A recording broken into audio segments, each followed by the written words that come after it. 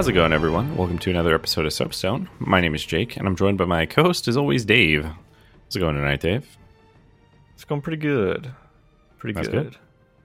I got some medication at a CVS further away from me, and then I stopped at Giant to get some last-minute groceries so I could eat at dinner.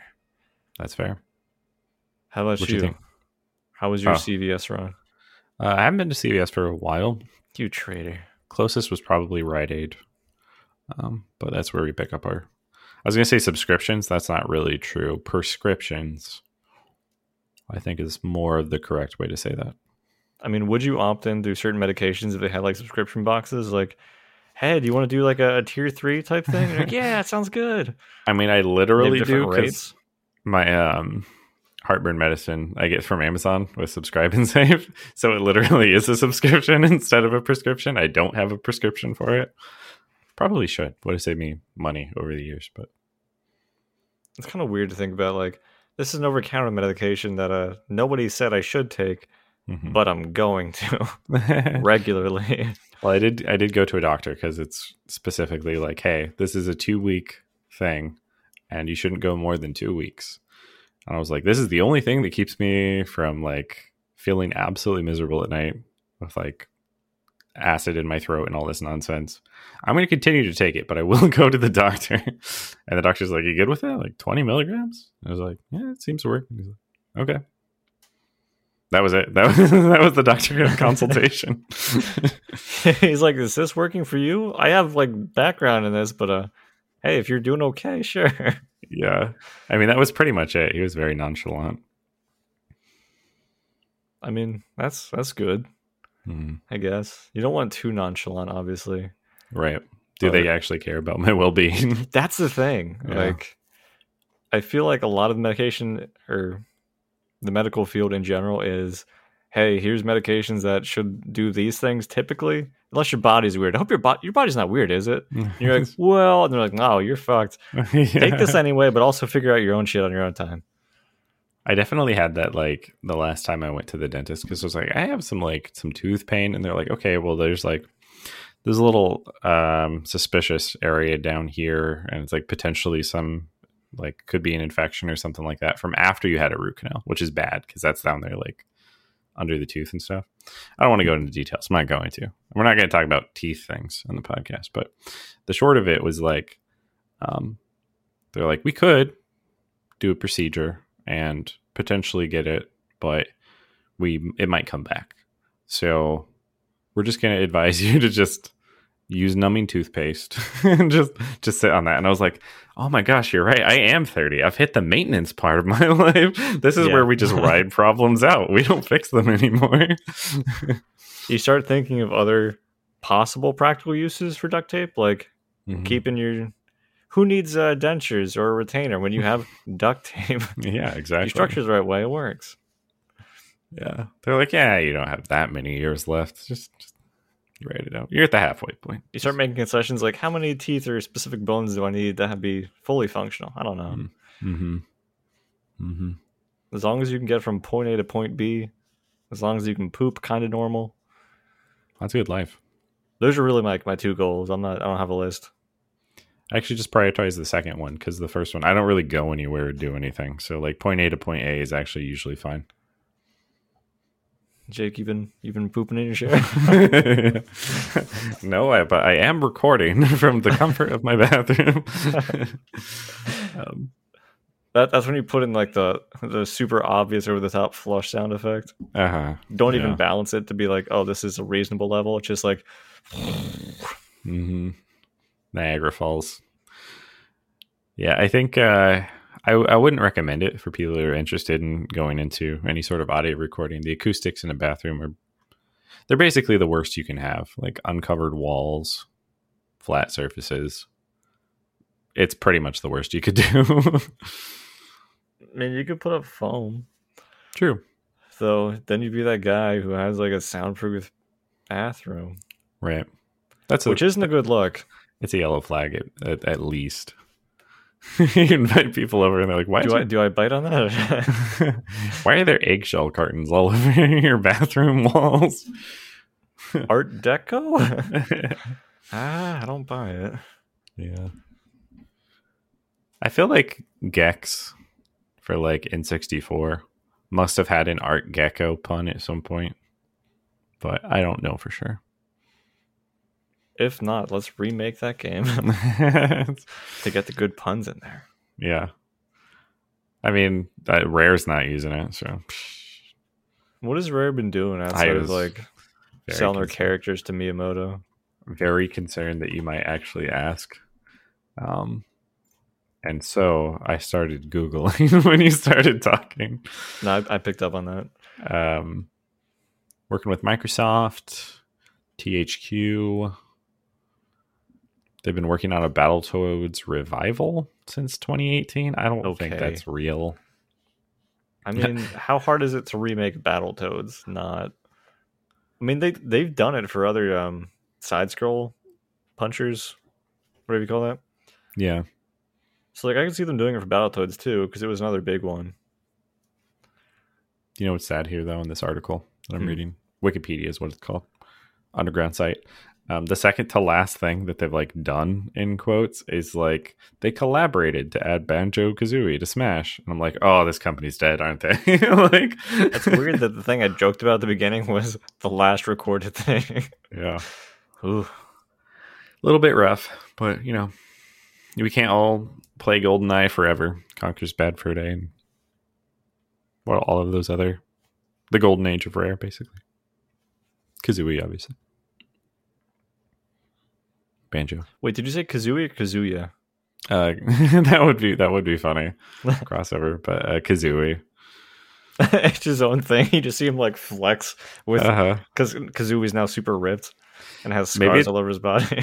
It's actually a sign of like how poorly Rare's doing right now. But like Kazuya from Tekken, when they were added to Smash, Rare actually submitted the character. They're like, "Hey, yeah, we've got a fighting character you can use. It's Kazuya from Tekken." Nintendo's like, "You have the rights to this?" Like, yeah, totally. We need the money up front. It was somebody's like timid attempt to submit Kazooie, and then they like scratched out the last two letters like Kazuya, and it just went to somebody else. Yeah. Oh man, I never thought about that, but that's got to be a fan theory somewhere. Real quick though, did you see that? I think Cartoon Network's supposed to be doing some jazz. Yeah, I did. Like I literally just saw or heard something about that today, and I mean, just like the Nickelodeon thing, it looks gimmicky. It looks worse. That's hard for me to say at this point, but because like don't look great. So this was the matchup. Dan posted this to the Discord, and the matchup in the picture is Batman and Garnet from I think like it's not Regular Show, it's the Steven Universe. Yeah. And versus Arya from Game of Thrones and Tom and Jerry. Now, I'm not always the best at being able to tell when a game is going to be bad. But when Arya from Game of Thrones and Tom and Jerry are some of the characters, I don't have faith. Like, no. Like, I'd be willing to suspend my disbelief if it looked really good. Mm-hmm. But it don't. It looks like a gimmicky cash grab off of a model that has worked for Nintendo. Yeah. Now, if they had an alternate skin for Bugs Bunny that's just Big Chungus, my position would be completely reversed. I mean, yeah, if you leaned into that, the memery and the tomfoolery, if you basically said like, "Hey, Salty Bet, we'll give you a percentage if we can," yeah, like that could go somewhere. I also don't really know. Like, it's a 2v2 fighter, is like what the format they at least showed. And then in the screenshot, there's like levels underneath the characters. Like, oh yeah, these are all level 1 characters. I don't like that at all. Even if it's really a cosmetic thing, I don't think I like that at all. You start this game and you're going to go up against the level 500 Batman. Nobody wants that. I don't want to know what your level is. Let me just get my ass beat. Right. Like God intended. Just beat my ass. Yeah, no, I mean, like this this roster is so weird. Some of these characters I don't know. There's actually, I think, Steven from Steven Universe. There's also Shaggy from Scooby Doo, Wonder Woman, Finn and Jake as separate characters, like Harley Quinn. Yeah, I don't know. It's very, very odd. They're just going with like popular names from recent things. It's like Wonder Woman has had 2 movies in the last 5-10 years. Batman, obviously, you have to have his Batman. Another notable character would be Harley Quinn, who had a movie or 2. Yeah. Joker went off to do, I think, what was it, Mortal Kombat? Smash, yeah. I was actually watching somebody. Eventually, we'll have to talk about the game. We have a scheduled time on, but I was watching a modded Switch match in Smash, and they took Kazuya and they put him like in a DC Comics Joker outfit, and it's like Kazuya as the Joker, and it was just really funny because you could have like Joker v Joker, and it's Kazuya versus Joker. But a good name on the game though. Multiverses it's kind of a mouthful, but it's witty. I appreciate that. I do like the wit on it, but if it is literally always 2v2, fuck off. Right. Dave refuses to play games with me ever since the incident. The incident where I stopped playing games with Dave. There's a picture of Shaggy going Super Saiyan. Anyways, Ghost of Tsushima is a PlayStation game. We don't cover that often. I'd say infrequently at best. Well, I mean, we typically avoid JRPGs, so that's fair. That's I don't know what else joke. PlayStation really has. I wasn't sure if you were saying that as like that is what I guess what PlayStation had, but I was like, this game does have RPG elements and it is in Japan. Nice. That's pretty good. Now that I've explained it, the listeners can also get it, or readers if you subscribe to our transcripts. But anywho, so I played this a while back. I think I got through like part of Act 2, and then like I was playing through a couple of PlayStation games, and then I think I moved on to something else. I'm like, hey Jake, I think you like this game. You should check it out. How long ago was that? It was like half a year. Okay. So not even an exaggeration. I was just like, oh, this does look really nice. I've heard good things about it. And then like cut to that classic shot of like the sun rising and setting repeatedly, like while the box with the game in it is there on the kitchen table. You see it get like light sun damage from the box over time. It's yellowed. The box is still in pretty good condition, I think. I don't think it's had too much sun damage, but the game is good. All right, what else? Thank you, everybody.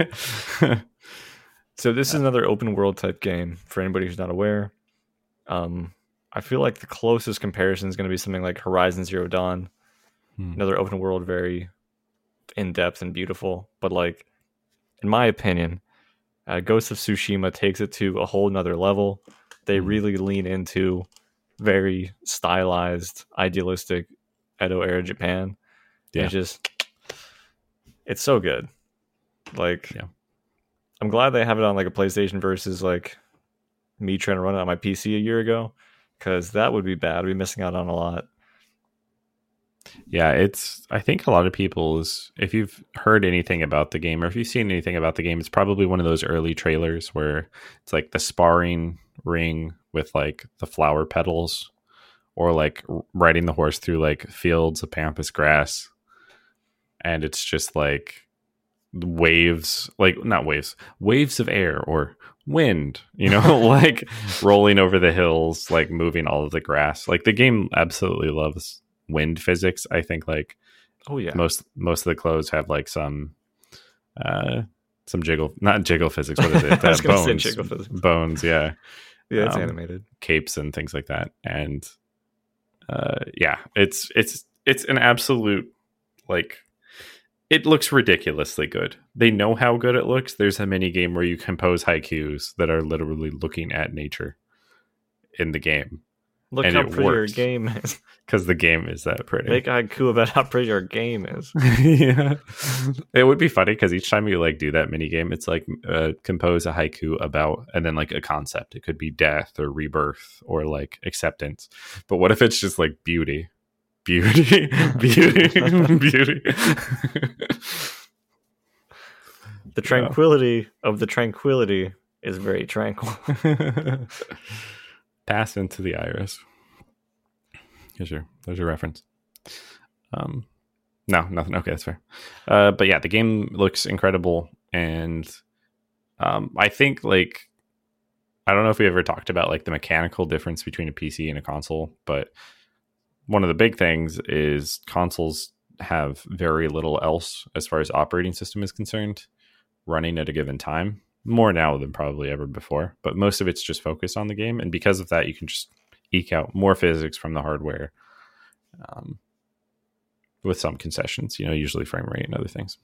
Not getting into that. Looks amazing on PlayStation, and if you do have a Pro, PlayStation 4 Pro, which I think is the last PlayStation to be released so far, then it gives you the option to optimize it for graphics or frame rate. But I did graphics and it didn't really dip that much, so it was good. That's fair. I think we talked about it before, but like it's at a point where the graphical fidelity is already like so high, where you'd have to like really go back and look at an older game to be like, this looks bad.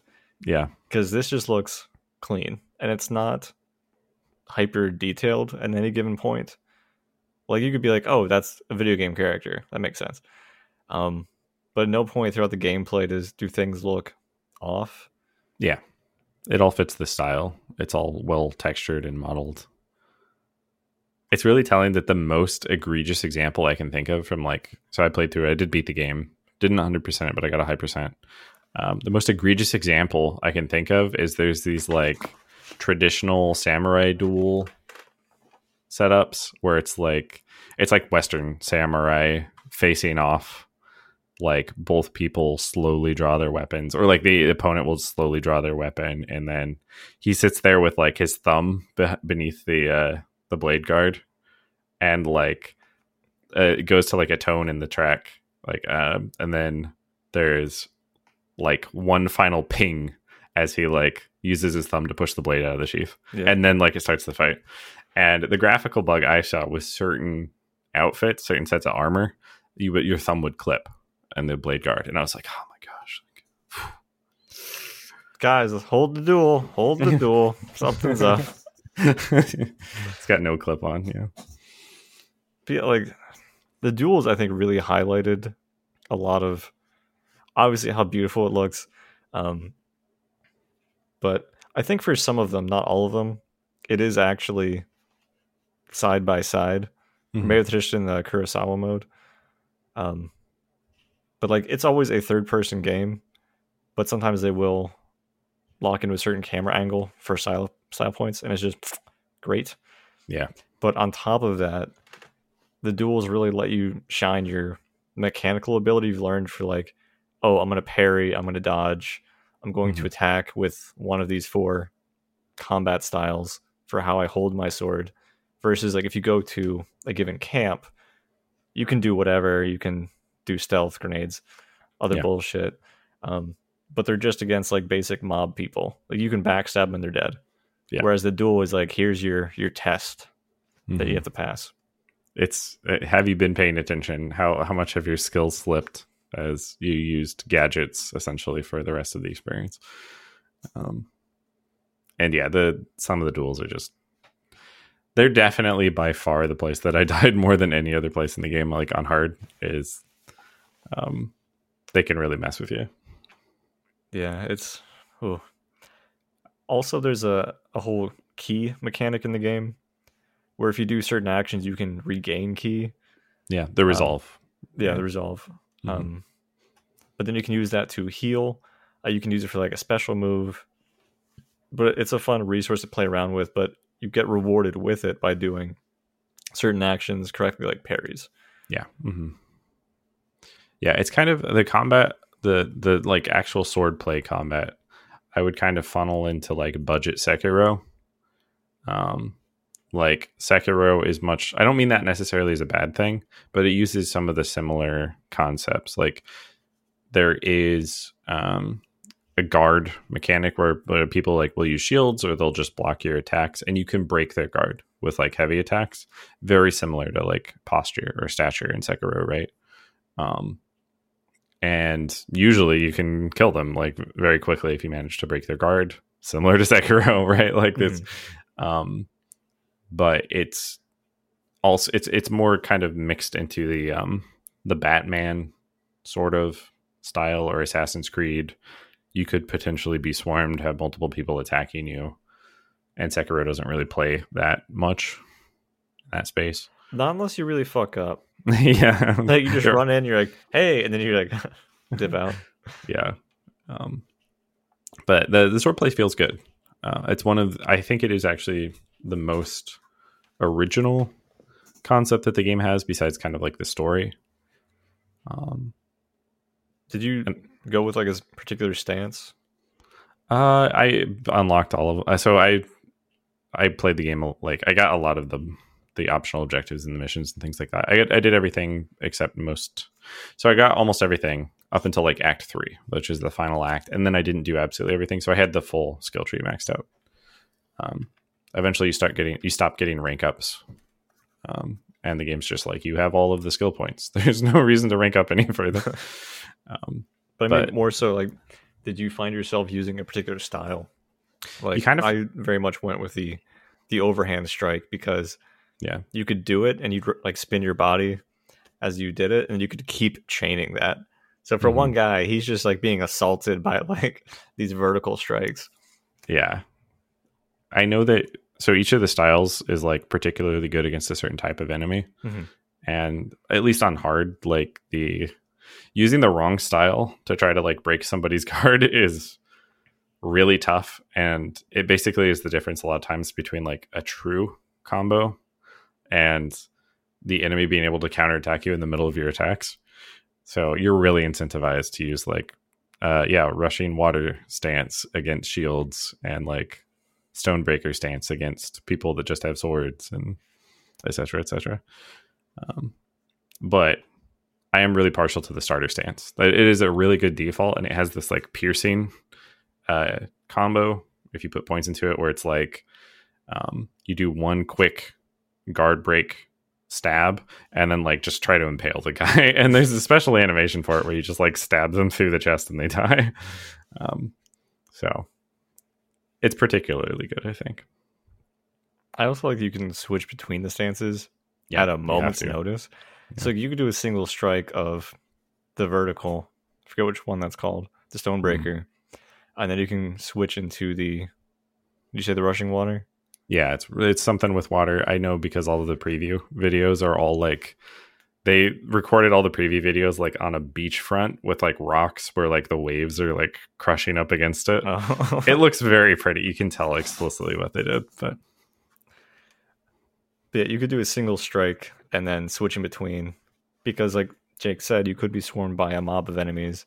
Maybe you invaded a camp and there's a mix of, there's a giant guy with a shield, there's an archer, a couple of swordsmen, maybe somebody with a spear. So it's really convenient to be able to switch between those, to just get out of dodge. Or if you're me, run and then find the one guy who chased after you and use the same stance over again. That works too. So the stances were, I looked them up just to make sure. So stone, water, wind, and moon. Where wind was spearmen and moon was brutes.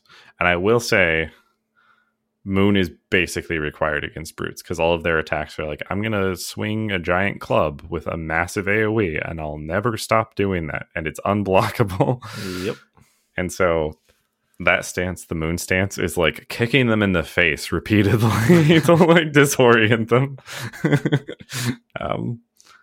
And if you use any other stance, again, though, it's not true, and they'll just attack you. So, well, then you could just use like a bow at ranged. True. You could take one of the bigger bows and like the giant arrow and just literally shoot explosive projectiles at somebody. Mm-hmm. And then you run out of ammo and you have to figure out a new solution. There's a lot of gadgets you can get. I call them gadgets because I guess I'm still thinking about like Batman and stuff, but like a lot of tools and weapons you can use. There's like ones more suited to stealth, like the bell to attract like an enemy's attention, or firecrackers to attract multiple enemies' attention. I like how you're like stealth and things that make noise. Yeah. Well, it is used for stealth because you're like, well, yeah, it's to lure them out. Yeah, exactly. Firecrackers in general are like, I didn't use the bell that much until I got like a charm, which I guess we'll get to at some point. There's a special charm in the game that's just like the bell releases fatal flame or fatal fumes when it's picked up. And so now if you throw the bell, it always attracts one person. Like multiple people will never check it out. That guy dies because he'll pick up the bell and then die. And it makes the ability much better. But usually the firecrackers are super good because you get like a full group of enemies and you're like, what? How far game? How many upgrades did I get for the assassinate ability? I can kill 3 people at once. Got it. Then just jump in. Literally, just jump in. Yeah. I forget. Is that supposed to be like a trigger that you go up and do like as a single backstab that applies to multiple, or is it like an overhead strike? You can do it from different directions. You can sneak up on somebody and assassinate, but it also does death from above.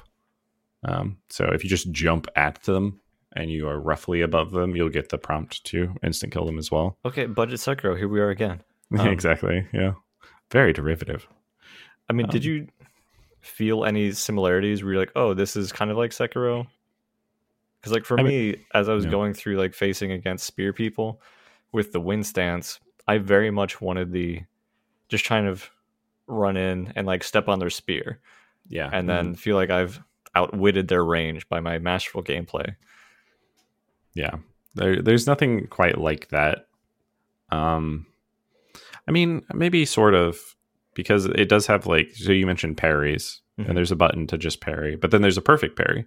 So in that way, it's actually the same mechanic as Sekiro. I think in Sekiro, if you perfect parry, you take much less stature or posture damage.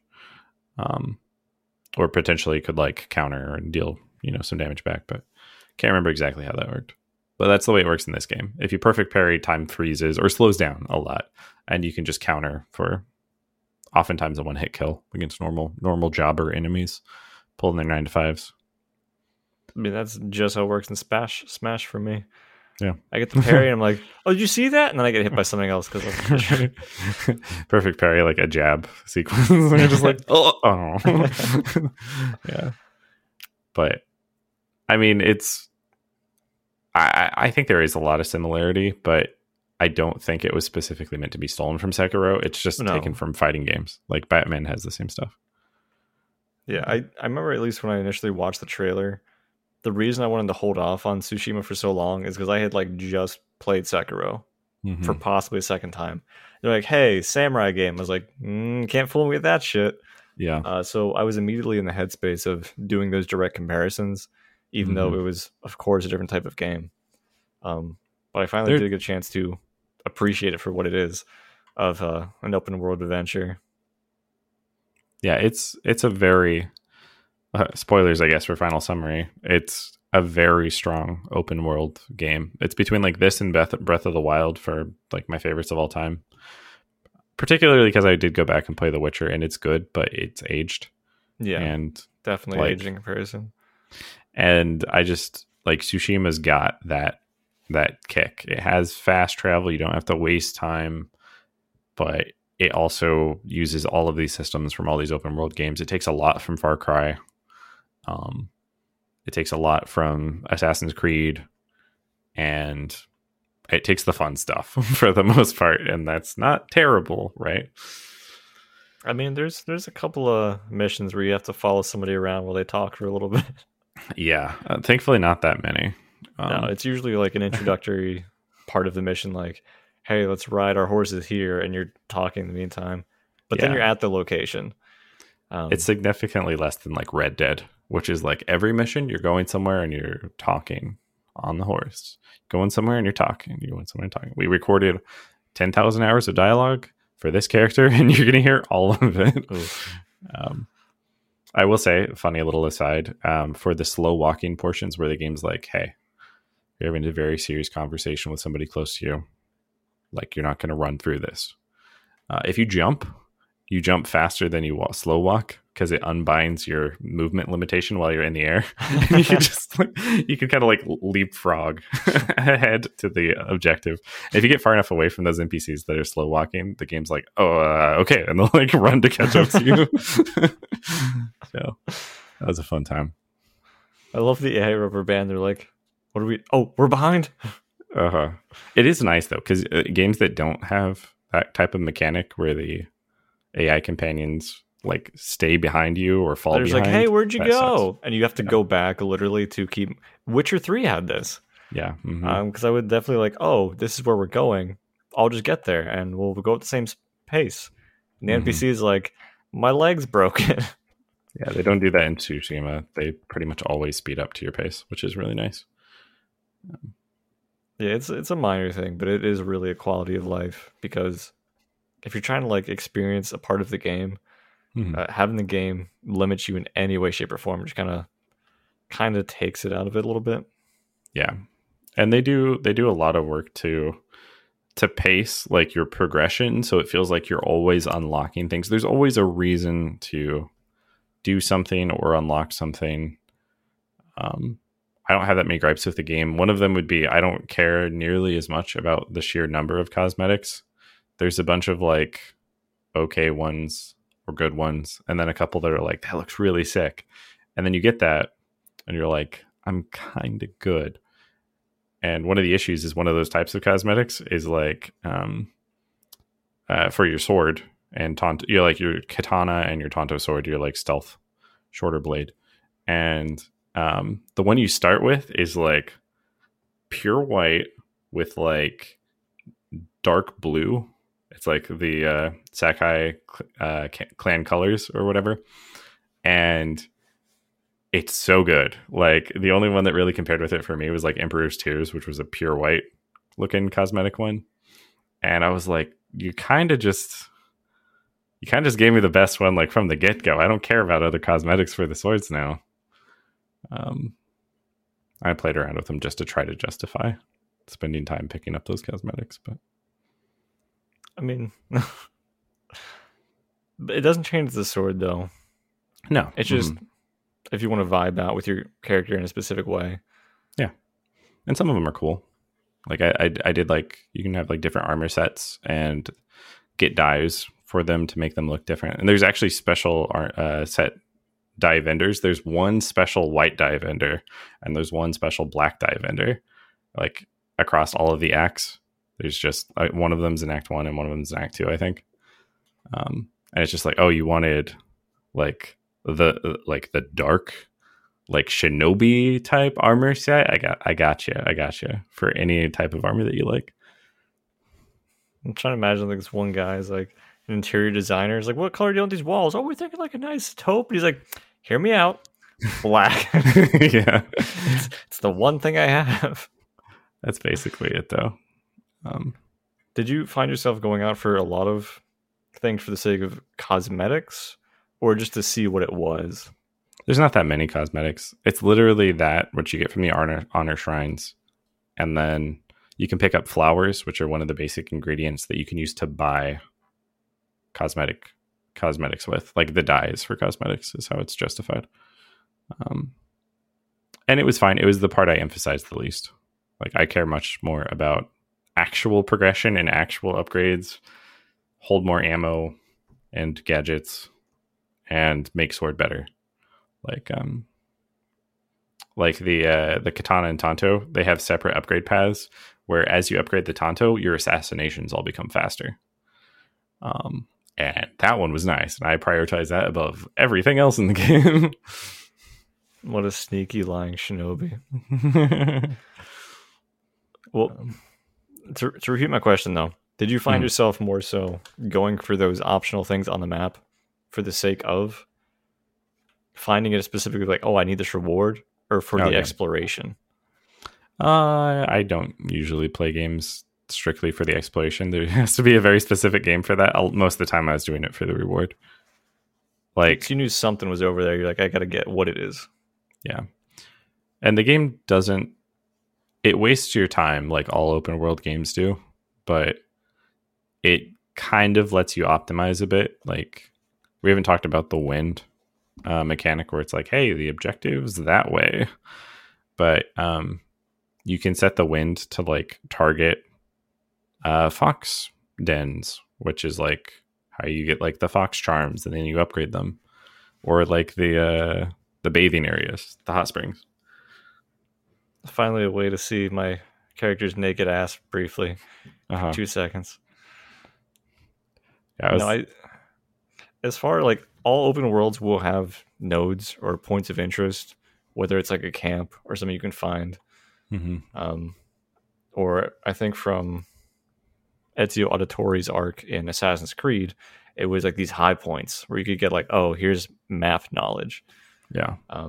Assassin's Creed's really egregious with the amount of optional collectibles. It's like catch the pigeons and do all this other stuff. And you're like, I don't care. Well, Sekiro is different because it has a yellow bird you follow to find stuff, or a fox you follow to find something. See, and I almost did the same. I'm going to count this as the first mistake. I almost did the same thing. You called it Sekiro, and I was this close to calling it Sekiro earlier. Oh no, I've done the faux pas. But the foxes have great faux pas too. You can actually, after you find one of the fox shrines, there's a pet the fox like button prompt, and you'll literally like, ruffle its fur a bit, or like pet its belly or scratch its belly or whatever. And I'm like, this is a wild fox and you shouldn't do this, but also that's adorable. But also, like, when you pray at the shrine, it like kneels down with you, which is also really cute. How did you feel about the I guess the shrines or the temples, which are usually some type of platforming? Oh. So this is they're okay, but they're a waste of time. Like, I talked about how the game doesn't waste your time that much. The shrines are one of them, because the game cosplays as Prince of Persia for a while, where it's like, hey, climb around the cliff face and grapple up to this thing and do this and do this. And like, you do it like 3 times and you basically get it. Like, it always just takes roughly the same amount of time to complete, and you're largely just moving the control stick slightly differently, so you'll climb up the cliff face. There's never any enemies. It's always that. But the problem is the game also hides good rewards behind it, like the charms. I was going to say it was like a nice change of pace type thing that they kind of threw in there, so it wasn't the same shit all the time. That's fair. But okay. My opinion's not always right. See, again, and that's what I've been saying. Going back to Dark Souls 2. But it usually is, like, when I talk about Dark Souls 2. But no, or Dark Souls 2 too, that upcoming game. So going back to my point with the exploration question, I really did enjoy those parts of the game where it's like, hey, here's a shrine. I'm like, ooh, what am I going to find? And it was always, all the shrines are very distinct. I don't think those were ever the same. So you have like a nice little unique, granted, it is very much a hold the left analog stick in a certain way if you're climbing, or you had to do some very simple jumping type stuff. It wasn't ever asking a whole lot of you. Yeah. But as far as like a change of pace, a beautiful scenery, and then getting a nice reward, I'm like, oh, cool. Yeah. The other big part that did that for me, there's a quest line for, I think, getting some archery armor. It's like, oh, you have to go look for purple flowers. And then you get like a picture. You're like, where the fuck is this? And then you have to go find it. But it feels really cool when you actually do discover it in person. You're like, that's the thing from earlier. And they don't give you like a, hey, it's here, dumbass. They might give you like a big circle. A large, It's like a, hey, somewhere on this continent.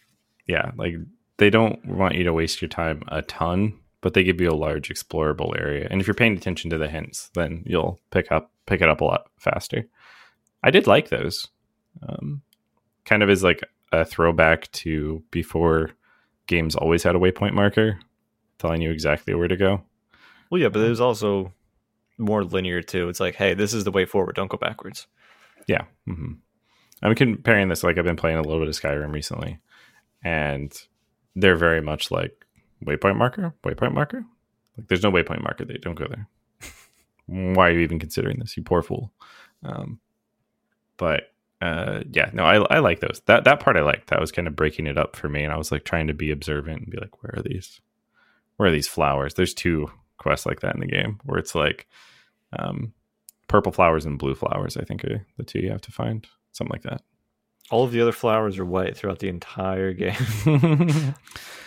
They do use like the color tones to denote things. Like once you get the blow dart and the poisons, like the yellow flowers give you the hallucination poisons, and there's like blue flowers that give you poison. Again, Monster Hunter, obviously ripping off Monster Hunter, but yeah, they use that a lot. Like visual identification of things is big, but they also use a like a temporary highlighting effect on interactables in the world. Oh yeah, the shimmer. The shimmer, yeah. Yeah, I love when games do that because it's not me walking around mashing the collect button. Mm-hmm. So I think actually Last of Us had something like that as well for like, hey, here's a resource you can use. And you're like, oh, cool, let me grab that shit. In the same way, you can run by and be like, oh, there's a flower I passed by, let me grab it. Or something else. Yeah, sometimes games need to, if it's a toss-up between like playability and realism, take playability every time. I don't even care. Like, if it's the gameplay is meant to be more drawn out and survivalist, and that happens to play into realism, awesome. That's what you're going for. But never just be like, it would be unrealistic to see where things are, so we hit it all. It's like that just leads to people wasting time. I don't know anybody who's touted a game's realism over, hey, this game was really fun and enjoyable. Mm-hmm. My friend Pedro would be an example of not the most realistic game, but I've heard good things about it. As soon as you said that, I thought about Kingdom Come Deliverance, and I was like, crap, that game like tries to emphasize realism and stuff on. Do you know how to use a bow? No one knows how to use a bow when you start. I think I wanted that progression at a point, so I did pick it up, and I played it for like 3 hours, and then I hated my life. Yeah. It's a really rough start to not have like the arrow go where you're pointing. But Tsushima doesn't really have that problem. It's very, very accessible from a like open world standpoint. Like there are a bunch of different difficulties. Like there's a story one too, but the way I mentioned it's like accessible is as the combat has like frame 1 interrupts for anything. Like, you know how in Dark Souls sometimes you swing and you're like, I shouldn't have swung. That was a mistake and I will die. Mm-hmm. That usually resolves very quickly. In Tsushima, you can go to attack and be like, no, actually I meant parry. Parry is what I meant to say there. And it'll just instantly interrupt with a parry. And the game actually has a feint system for that. And the enemies kind of use it in quotes. And that they use it in standoffs. But if you go to attack and then cancel into something else, you'll reposition your arm so you can like pretend to make an attack. It just doesn't matter most of the time.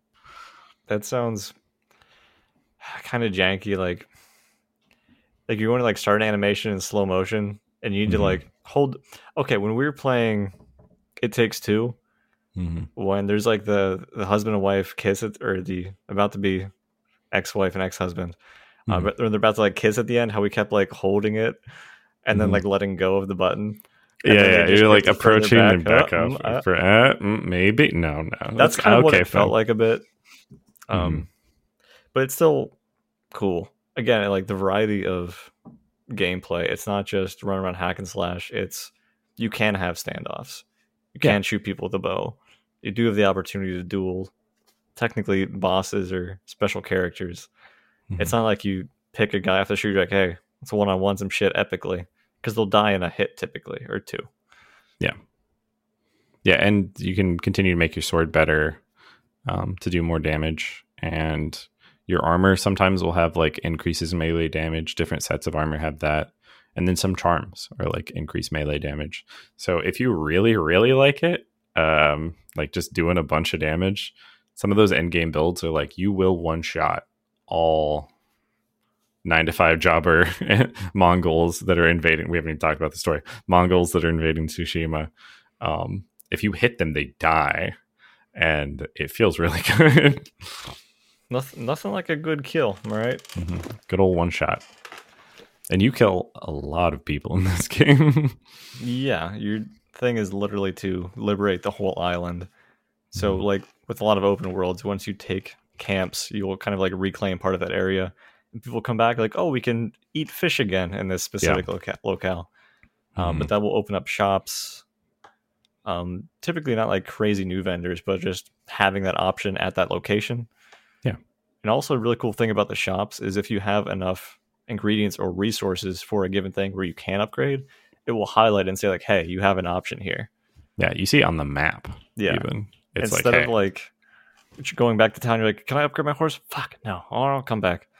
It'll just say like, "Hey, you can do horse stuff for your saddle. You can upgrade the sword, or you can go to the Fletcher." it's very, very optimized. Like almost to an not necessarily uncomfortable extent, but like to you absolutely know this. Like one of my examples of this is the crafting supplies are usually broken out into like literally supplies, which are currency. If you sell other things, you get supplies back. Common ingredients, which you can get pretty frequently around the game, and then like exotic ingredients that you get just from like freeing settlements or completing submissions and things like that, side missions. And the game like rations these out to you, not like slowly, but they give you the proper amount of these to make you feel like you could always save up to grab something else, and you're never flooded in resources. Like literally act 3 and I was still like, okay, I think I can finish some of these armor sets out, and that's a good feel because you don't cap out early, and it also doesn't feel like you have to farm. But if you play this game, just look up the shrine that gives you double supply drops and double resource drops off of like all of your pickups, because that one's good, and I didn't learn about it till like the end of the game. Yeah, always start economy first, and then you're good for the rest of whichever game. Exactly. Take an early expansion, block the ramp. It's easy. And then you have more minerals and Vespine to trade with the village folk. Yeah. But the upgrade system is also it's really good. It's not super in depth. It's just usually make things better. Numbers get better on whatever type of gear you have, but the different types of gear will have different attributes. So one set might be one that I really loved for duels. My favorite one for duels is like increases health, because it's samurai armor and all of that usually increases health, and then like increases stagger damage. And I'm like, yep, that's the one. And then I put like a bunch of charms on it that are like increased stagger damage. And usually bosses are like, you must hit me multiple times to break my guard, and then I will have a vulnerable period where you can hit me a couple times. And I'm just like, what if I hit you like twice, and then I just wail on you for 6 seconds, and that's the fight? In the left hand is my stagger dagger. On the right hand is my big sword. That's primed. Yeah. That's pretty much it. But I enjoy that.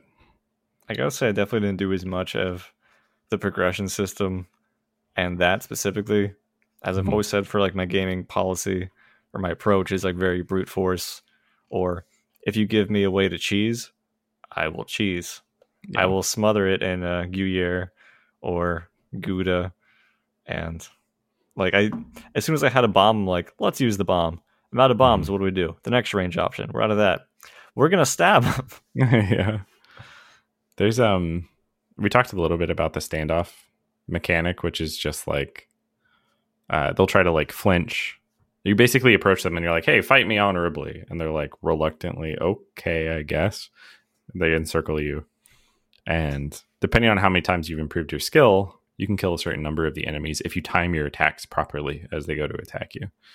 But there's a set of armor, and it increases the count by 2 once it's upgraded fully.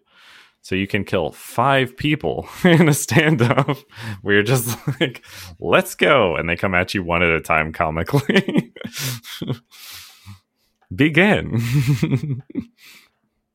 It's weird to think from a realism standpoint that like an armor is like this makes my weapon stronger, or this will attract 2 more men to come at me. That's just like hot pants. Yeah. I don't know why, but I want to hit him. Dang right, I'm going to hit that. Yeah. But I did end up maxing out a couple different armor sets for different uses. I had like my stealth set and my adventuring set and my, okay, I guess I'll reluctantly fight honorably set. And then the dueling set. I think that was basically what I had. Well, I had 2 stealth sets. I had one stealth set that was mostly for staying stealthy, and the other stealth set was combo for gadgets. And it was all like, the bombs are now like, I was going to say nuclear explosions, then I realized that's not okay to say. But really good. For that particular set, I got to a point where there would be like an enemy scouting party. There'd be like 6, 7 guys, some of them on horses, all walking as a group. And I'd just like sneak up through the pampas grass and be like, 1 black powder bomb, and it's like reputation increased as they all literally died instantly. Yeah, that'll do it. Those are a lot of damage and a huge AoE too. Yeah. And there's charms that are just plus 20% damage, plus 20% damage. And the armor set itself increases. I can't remember the type of the weapon. Shadow weapon damage, I think is what it's called. But I digress. It is nice that they actually balance out the gameplay options. Because I feel certain other games, like Dark Souls being my most recent example, doesn't necessarily flesh out, let's say, magic or ranged options as well. It's like, hey, melee, a lot of different options, a lot of different weapon types, but very much up in your face. And then it's like bows. There's like a bow. And then you can unlock different arrows later, technically, but it's never been like the most viable thing. You see it in like gimmick videos of like, hey, I did a bow run. And they're like, what? I gotta click that. It's so crazy. And then magic is a lot more options in general, but a lot of it can feel kind of samey between the types. Yeah. Whereas it feels equally viable to do melee in here, or bow, or gadgets, or some blend. Yeah. I think it helps because like half the gadgets are quick use gadgets where you like throw a sticky bomb, which is like literally a sticky bomb in any modern game would be like proxy mine or something like that attaches to somebody. And in this one, it's like, it's a bomb and we covered it in pitch. It's just gonna stick to them. Sticky bomb. Justification established. Have fun, player.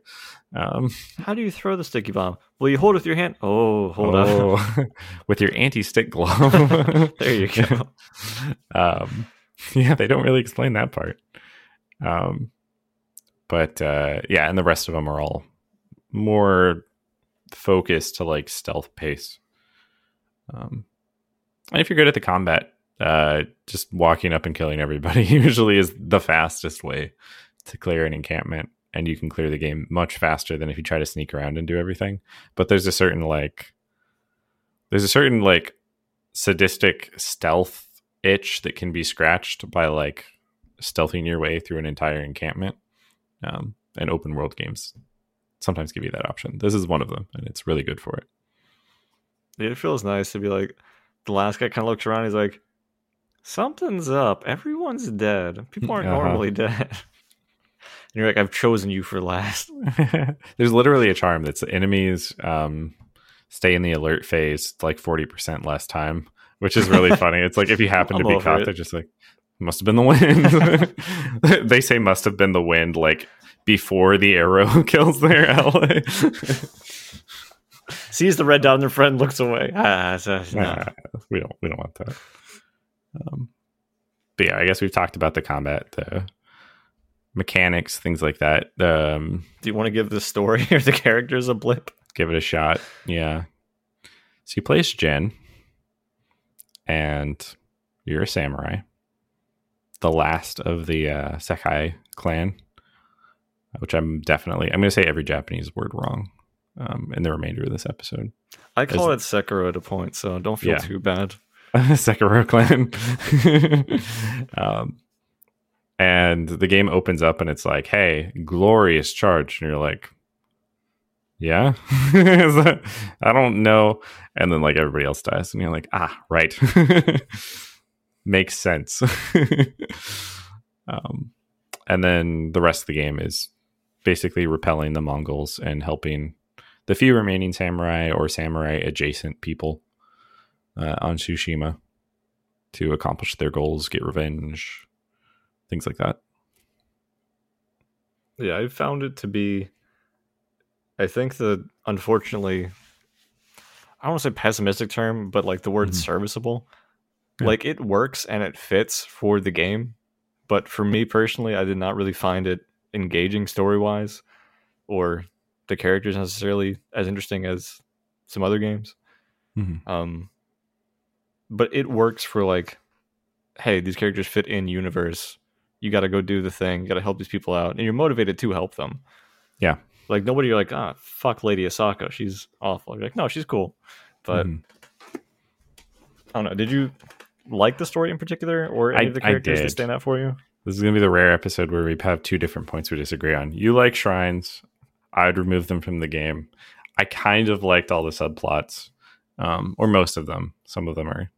Some characters are just a little bit too obnoxious for me, but there's a few that I do particularly like. So there's an archer named Ishikawa, and all of these main character subplots, like they basically wrap up end of Act 2 or Act 3. So like they're with you through the entire game is the takeaway from that. And his whole subplot is like he trained an apprentice named Tomoe. And same name as from Sekiro, stolen straight from Sekiro. Yep. Straight from Sekiro. And it takes very little time to realize that like she's a straight up murderer and she's joined the Mongols, which is not what you want to happen in this situation. But acts pass. You see all of these terrible things that she's caused. You get to the end and she's like, I was trying to prevent all of this and I was caught up in the tide. And she seems to have like all of these justifications. She purposefully puts herself in like this position of being like, I could have killed you and I didn't. So how are we going to deal with this? And it all just builds up to like an actual, I'm not even going to spoil it for the people who didn't beat it, but like a satisfying conclusion where Jin's making some decisions in cutscenes. You don't yourself make decisions, obviously. And pretty much all the point I'm getting to is all of these sub characters, they are mirrors to some aspect of Jin's personality as he's going through this shift from honor to sacrificing everything, basically, in order to win. And I just really like that. Like, they all come into play. Some characters are driven by revenge above all else. And you can see that it doesn't even work for them. Jin becomes the voice of reason by comparison. And I don't know. I just like it. Disagree. Yeah, that's fair. That's fair. Obviously, I didn't get to that part of the game, so I can't really judge the full story and character development. I can tell you about one, though. One that you would have seen, because you got to Act 2. Yes. So, end of Act 1, Ryuzo, the Straw Hat Ronin leader, and your childhood friend. There's a development there. And I guess, I don't know. I'm not going to spoil it, but there's a development. I'm gesturing with my hands what I think happens, from what I recall. Yeah. I think you're basically... Yeah. I remember that. He doesn't show up. Then he shows up. Yeah. I blinked out. So I do like that part. I like when characters actually are involved throughout the story. Yeah. And like he's definitely not a trope character, but like you get kind of his vibe. Mm-hmm. Yeah, I think there's just some other stuff is, I don't know. Jin for me is like so non-expressive, but like not terribly witty type thing where it fits. Oh yeah, he's kind of just a guy. He's very stoic. Yeah. Yeah, Jin's probably the weakest character, which is funny because he's the protagonist. But the other characters kind of reflect on his actions and inform, what he's doing. There are a few missions where Jin's personality comes into play like a little bit more. There's one in Act 2 where you're like talking to basically like your childhood nurse, essentially, who like helped raise you. And there's legitimately like a 4-mission, mostly non-combat sequence that's literally just talking to this lady. And I was like, crap, I should really feel like this game is just dragging things out, but I appreciate everything that's happening here, and it has such like a satisfying conclusion. And the game has enough moments like that where I'm like, okay, you're doing a little bit more than just taking everyone else's mechanics and optimizing them and making them clean. So I am partial to the story. I'm not going to spoil everybody's plot lines, I think. The game, for me at least, if I had the option to not complete them and just leave them unresolved, I still would have resolved them even without a mechanical reward of shiny shoes or something. So the takeaway from this is Jake and I disagree on it, but it's definitely much more immersive. Again, it is a JRPG, as we kind of disclaimed. I don't think it is. I don't actually think it is. But if you like more in-depth story, this does have a lot of it. At no point was all like, oh, what's going on with the plot or this character, because they tell you. So if you like that and you like everything else that's described, because like mechanically on its own, I think it's great. I think it's a beautiful game. So honestly, like you probably will be on board for the story too. Mm-hmm. It just wasn't as strong for me. Yeah, but still definitely worth a check out. I think until Elden Ring comes out, this is my number one open world game right now. Yeah. I don't know if I'm going to categorize. We'll see, I guess, how much I end up categorizing Elden Ring as an open world game. It's going to depend on how much world there is, how much open there is also. Big Dark Souls. Big Dark Souls, yeah. Extra thick. But I would also give this game an extra thick score of at least an 8, but like turned on its side. Can I share something with you? Mm-hmm. Calling thick to work. Mm-hmm. That's good.